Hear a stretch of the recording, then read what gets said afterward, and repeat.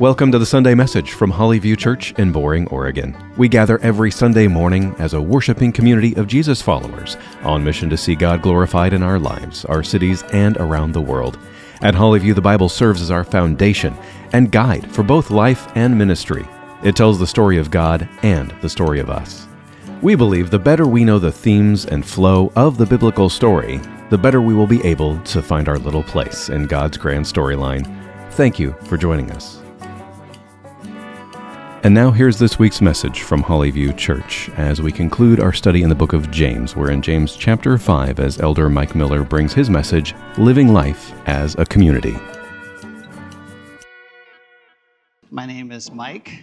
I have the privilege to serve as one of the elders here at the church along with Dean, Craig, and Joel. And I say privilege because it really is a privilege. It's one of my favorite things to do.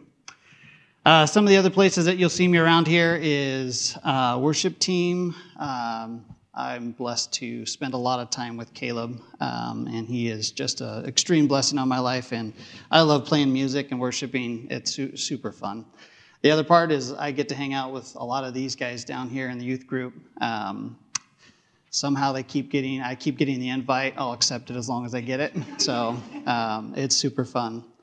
The last time I was up here, which was the only other time that I've preached, I expressed that I love questions. I really do love wrestling with tough questions. Sometimes it can be exhausting, but I think wrestling with questions with people on your side is one of my favorite things to do because it really grows people together closer. So as Joel said, this is this is the last place I would ever want to be in this church.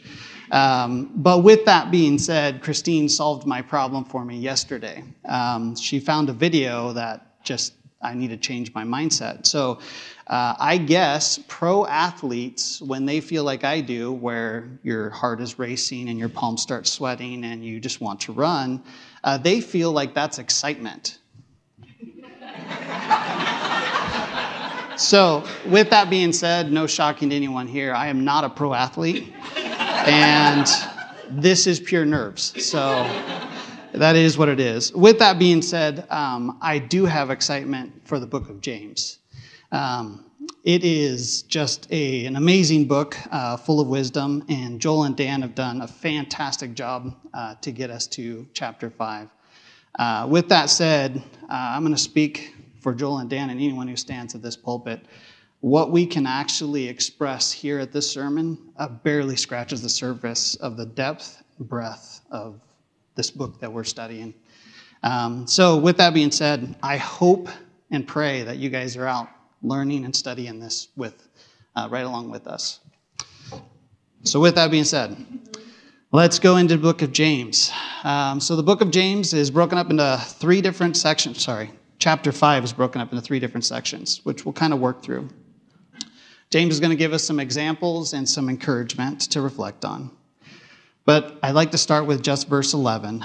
So if you're able, could you please stand and we'll read verse 11.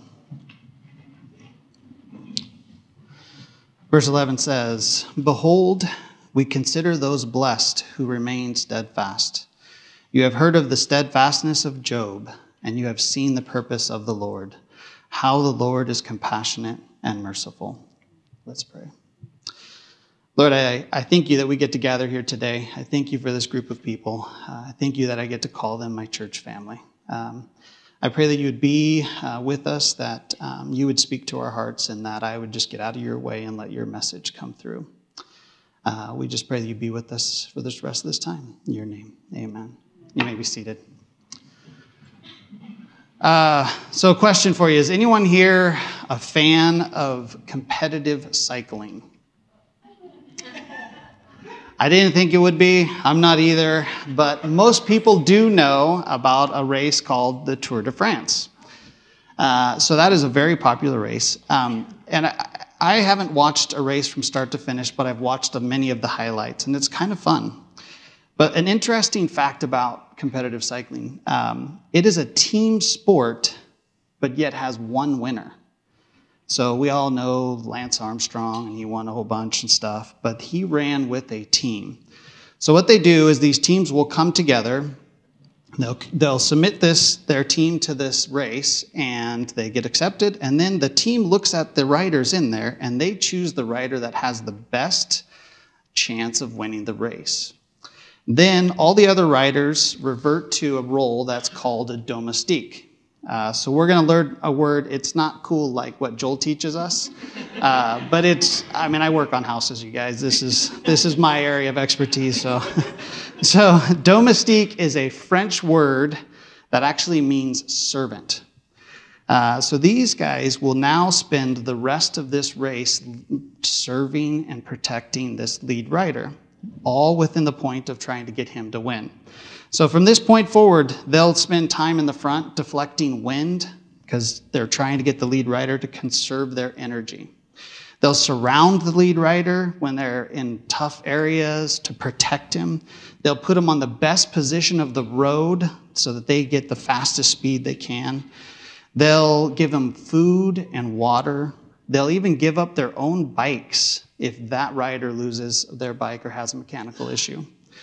The whole team becomes a gathering of people that are trying to motivate and lead this person to win.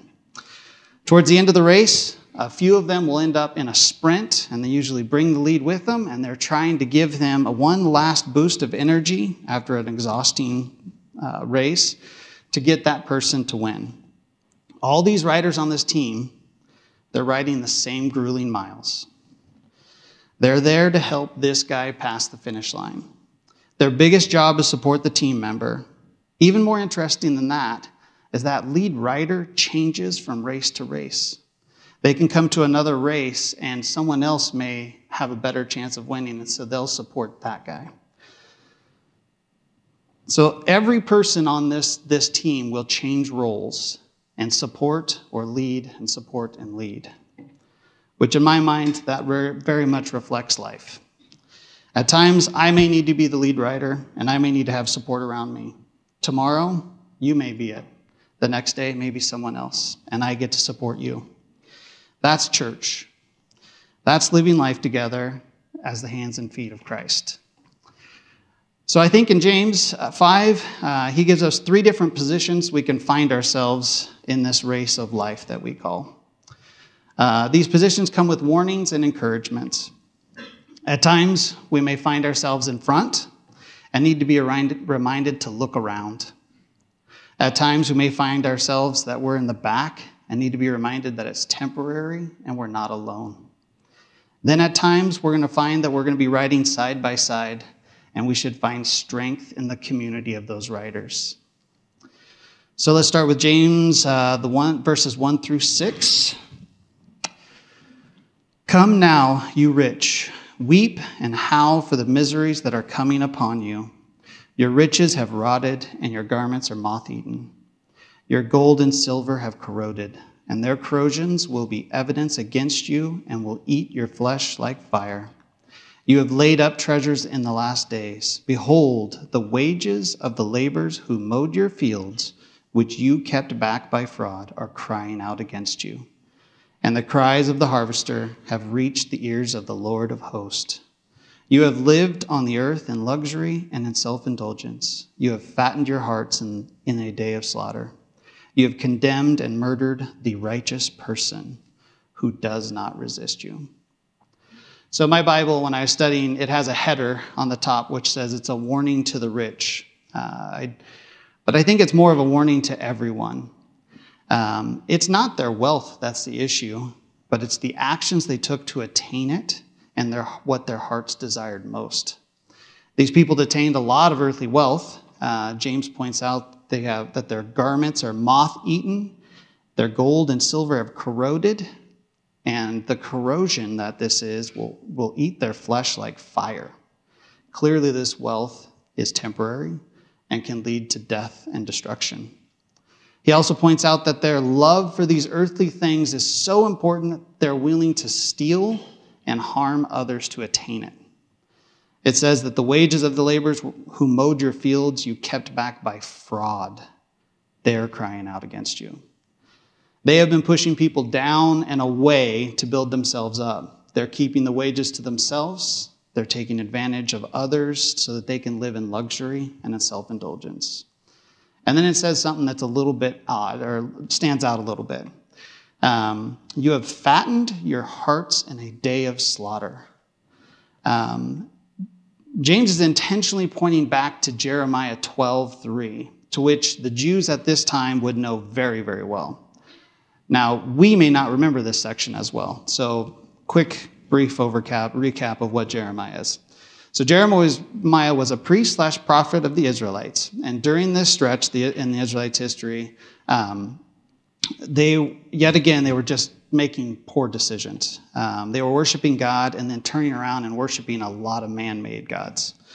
Idolatry was a huge problem, to the point that they were even participating in child sacrifice. Jeremiah is speaking to Israelites who were turning away from God. Let's read this poem from Jeremiah 12. It says, "Righteous are you, O Lord, when I complain to you, yet I would plead my case before you. Why does the way of the wicked prosper? Why do all the treacherous thrive? You plant them and take root, and they take root. They grow and produce fruit. You are near in their mouth and far from their heart. But you, O Lord, know me. You see me and test my heart toward you. Pull them out like sheep for the slaughter and set them apart for the day of slaughter.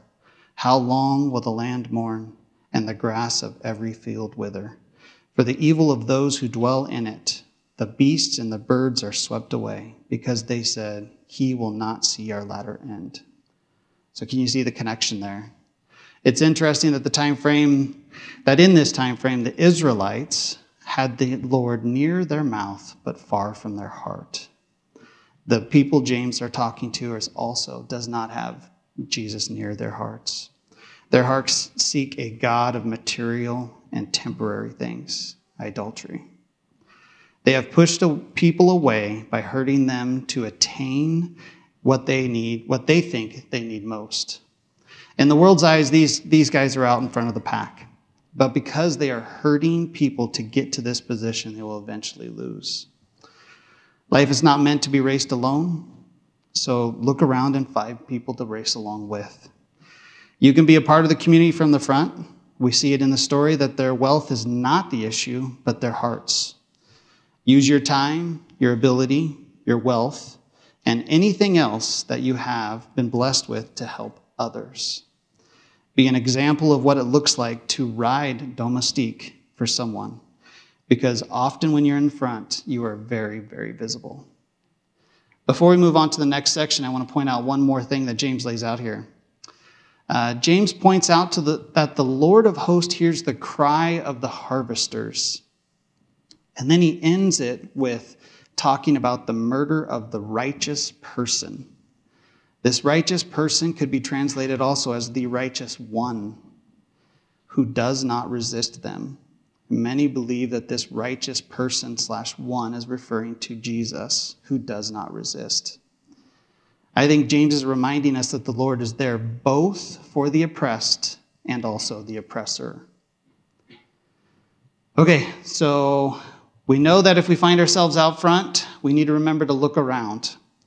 Now we're going to look at the next section, which is going to kind of show what we should be doing when we find ourselves in the back. So verses 7 through 12. "Be patient, therefore, brothers, until the coming of the Lord. See how the farmer waits for the precious fruits of the earth. Be patient about it until it receives the early and late rains. You also be patient. Establish your hearts, for the coming of the Lord is at hand. Do not grumble against one another, brothers, so that you may not be judged. Behold, the judge is standing at the door. As an example of suffering and patience, brothers, take the prophets who spoke in the name of the Lord. Behold, we consider those blessed who remained steadfast. You have heard of the steadfastness of Job, and you have seen the purpose of the Lord, how the Lord is compassionate and merciful. But above all, my brothers, do not swear either by heaven or by earth or by any oath. Let your yes be yes and your no be no, so that you may not fall under condemnation." Patience in suffering. That's a very difficult thing to do. In this section, James is speaking to those who are struggling. James is back to speaking to his brothers and sisters as he calls out to them directly 4 separate times. He tells them multiple times to be patient and to persevere or to be steadfast. I think most of us can relate to the desire to have our suffering end. And we lose patience in the process, yet we are called to remain patient. He also says, do not grumble against one another in verse 9. This is an area I can totally relate to. When you're suffering, it's easy to look at others and dismiss the struggles they have. Our vision gets blurred, and we can only see part of the picture. We focus on what we can see clearest, which is usually ourselves, and often the exact opposite of what we should be looking at. How quickly we can find ourselves in the judge's seat, but as Joel pointed out last week in James 4, we're not called to be the judge. We are to remain in the race right alongside our neighbor. Then he gives an example of Job, who lost all of his kids, all of his property, his health, and had quote-unquote friends telling him all the things he did wrong. Yet Job continued with patience in his suffering. He remained steadfast in his love for the Lord. He lived many years longing for his lost wife and children. He lived his life knowing his days were walking on this earth were numbered. And then you go back and you look at his actions and he continues to show his love for the Lord. So much so that at the end of the book, it shows that Job's prayer has saved his friends. In Job's heartbreaking pain and loss, he still longs for his friends. His friends may not even know it, but he was writing Domestique for them. So when we are suffering, it can be hard to stay with the pack or even in the race. Sometimes our vision can be blurry and we can't even see the pack. This can often lead to feeling forgotten, defeated, but we should be like Job, who spent years struggling in a position behind his friends, yet he continued to try to support them. When we remember that this is temporary and we find someone else nearby that we can ride Dominique for, maybe it's just a phone call or a text of support, but the moment we focus on that blurry part of the picture, the clearer it will get. So remember, it is temporary and you're not alone. Okay, so remember, if we're in the front of the pack, we need to look around. If you're in the back of the pack, this is temporary and you're not alone. Now to the position that we probably find ourselves in most of the time, which is side by side in the middle of the pack, and the important role that we have here. Let's read 13 through 20. Is anyone among you suffering? Let him pray. Is anyone cheerful? Let him sing praise. Is anyone among you sick? Let him call for the elders of the church and let them pray over him, anointing him with oil in the name of the Lord. And the prayer of the faith will save the one who is sick, and the Lord will raise him up. And if he has committed sins, he will be forgiven. Therefore, confess your sins to one another and pray for one another, that you may be healed. The prayer of a righteous person has a great power as it is working. Elijah was a man with a nature like ours, and he prayed fervently that it might not rain. And for 3 years and 6 months, it did not rain on earth. Then he prayed again, and heaven gave rain, and the earth bore its fruit. My brothers, if anyone among you wanders from the truth and someone brings him back, let him know that whoever brings back a sinner from his wandering will save his soul from death and will cover a multitude of sins. This section is speaking straight to the church, the scattered believers in James's day, and those of us here today. Maybe you're not suffering and you don't find yourself way out in front, but you still play a crucial role. This is what we're called to do. We pray together when one of us is suffering. We sing praise when someone is cheerful, and when someone is sick, or another translation is weak, we pray over that person because it says, a prayer of a righteous person has great power as it is working. An example is Elijah. Prayed and stopped the rain for 3 years and 6 months. Then he prays again, heavens open up, and the earth bore its fruit. Let's look at one of Elijah's prayers in 1 King. Elijah the prophet came near and said, O Lord, God of Abraham, Isaac, and Israel, let it be known this day that you are God in Israel, and that I am your servant, or domestique, and that I have done all these things at your word. Answer me, O Lord, answer me, that this people may know that you, O Lord, are God, and that you have turned their hearts back. Elijah's prayer makes it very clear his deep love for the Lord, and he loves to be a domestique for the Lord. I think verses 19 and 20 in this section are very personal to James. James didn't believe Jesus was who he said he was at first. James is almost mocking Jesus in John 7, where he tells Jesus to go to Judea and let everyone know where Jesus is and what he's doing. He tells Jesus to show himself to the world, knowing it would most likely get him arrested and killed. But Jesus kept pursuing James, and in 1 Corinthians 15, Paul gives us a breakdown of the days after Jesus' resurrection. And he only names 2 singular people. All the rest are groups.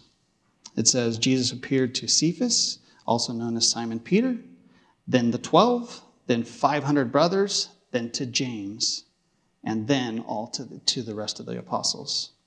Can you imagine being in that room during that conversation? James and Jesus are having right here. James went from doubting and rejecting Jesus to describing himself as a servant of God and the Lord Jesus Christ. Jesus pursued James, which then made James pursue those who were wandering, and he's asking us to continue that pursuit. One of the greatest ways that we can pursue people is to care for them, is to listen, encourage, and to love them. This is a big, big calling. It's too big for us to do by ourselves, all on our own. But as we've seen through the book of James, we are not alone. We have the Holy Spirit to lead and guide us, and we have each other. We are called to live together, to pray for each other, to celebrate with each other. We have writers alongside of us so that we can ask help. And to have someone nearby is to survive the battles this race of life will throw at us. We should look to ride domestique for someone from time to time. And we should also know it's okay to ask for the support. So, my question for all of us here today is, are you in the race? If you're not riding with a team, you're not meant to be alone. There's a better way. We all have different roles depending on the landscape that life puts in our way, and the roles will change from time to time. If you find yourself out front, don't forget to look around and find someone to ride with. If you find yourself in the back, remember it's temporary and that you're not alone. If you're in the pack, look next to you. There's strength in the community, and I'd be absolutely honored to ride domestique for anyone. And I know, well, I made it all the way to the very end. Did better than when I spoke to the youth group. I made it 5 seconds in there. I would be honored to write it, but I know there's many here that would do the same. My hope?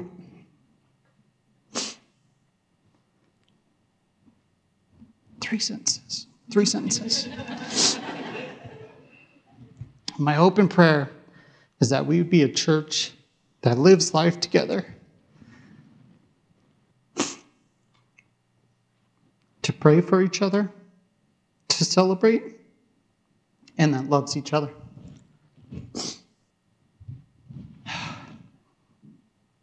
Okay, we made it. Good job, guys.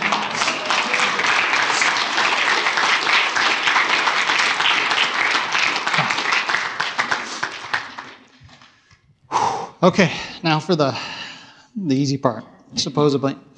So we're gonna close in prayer. Let's pray. Well, Lord, thank you for being here today. Thank you for loving and supporting Holly View. Thank you for bringing us together. Thank you for the opportunity that we get to have to worship. Lord, I pray that we would be a community that yearns to love each other, that yearns to support each other, that yearns to live life with each other. Pray that you would just continue to bless our time as we continue to worship you, and that as we go through this week, that we would continue to study your word.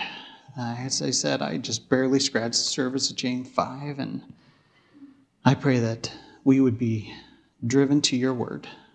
And Lord, we thank you for all you do for us. In your name, amen. Thank you for joining us for this message from Holly View Church. We invite you to join us in person for our worship service every Sunday morning at 10:30. You can find us on Southeast 257th Avenue, just off of Highway 212, between Boring and Damascus, Oregon, or find us online at hollyviewchurch.com.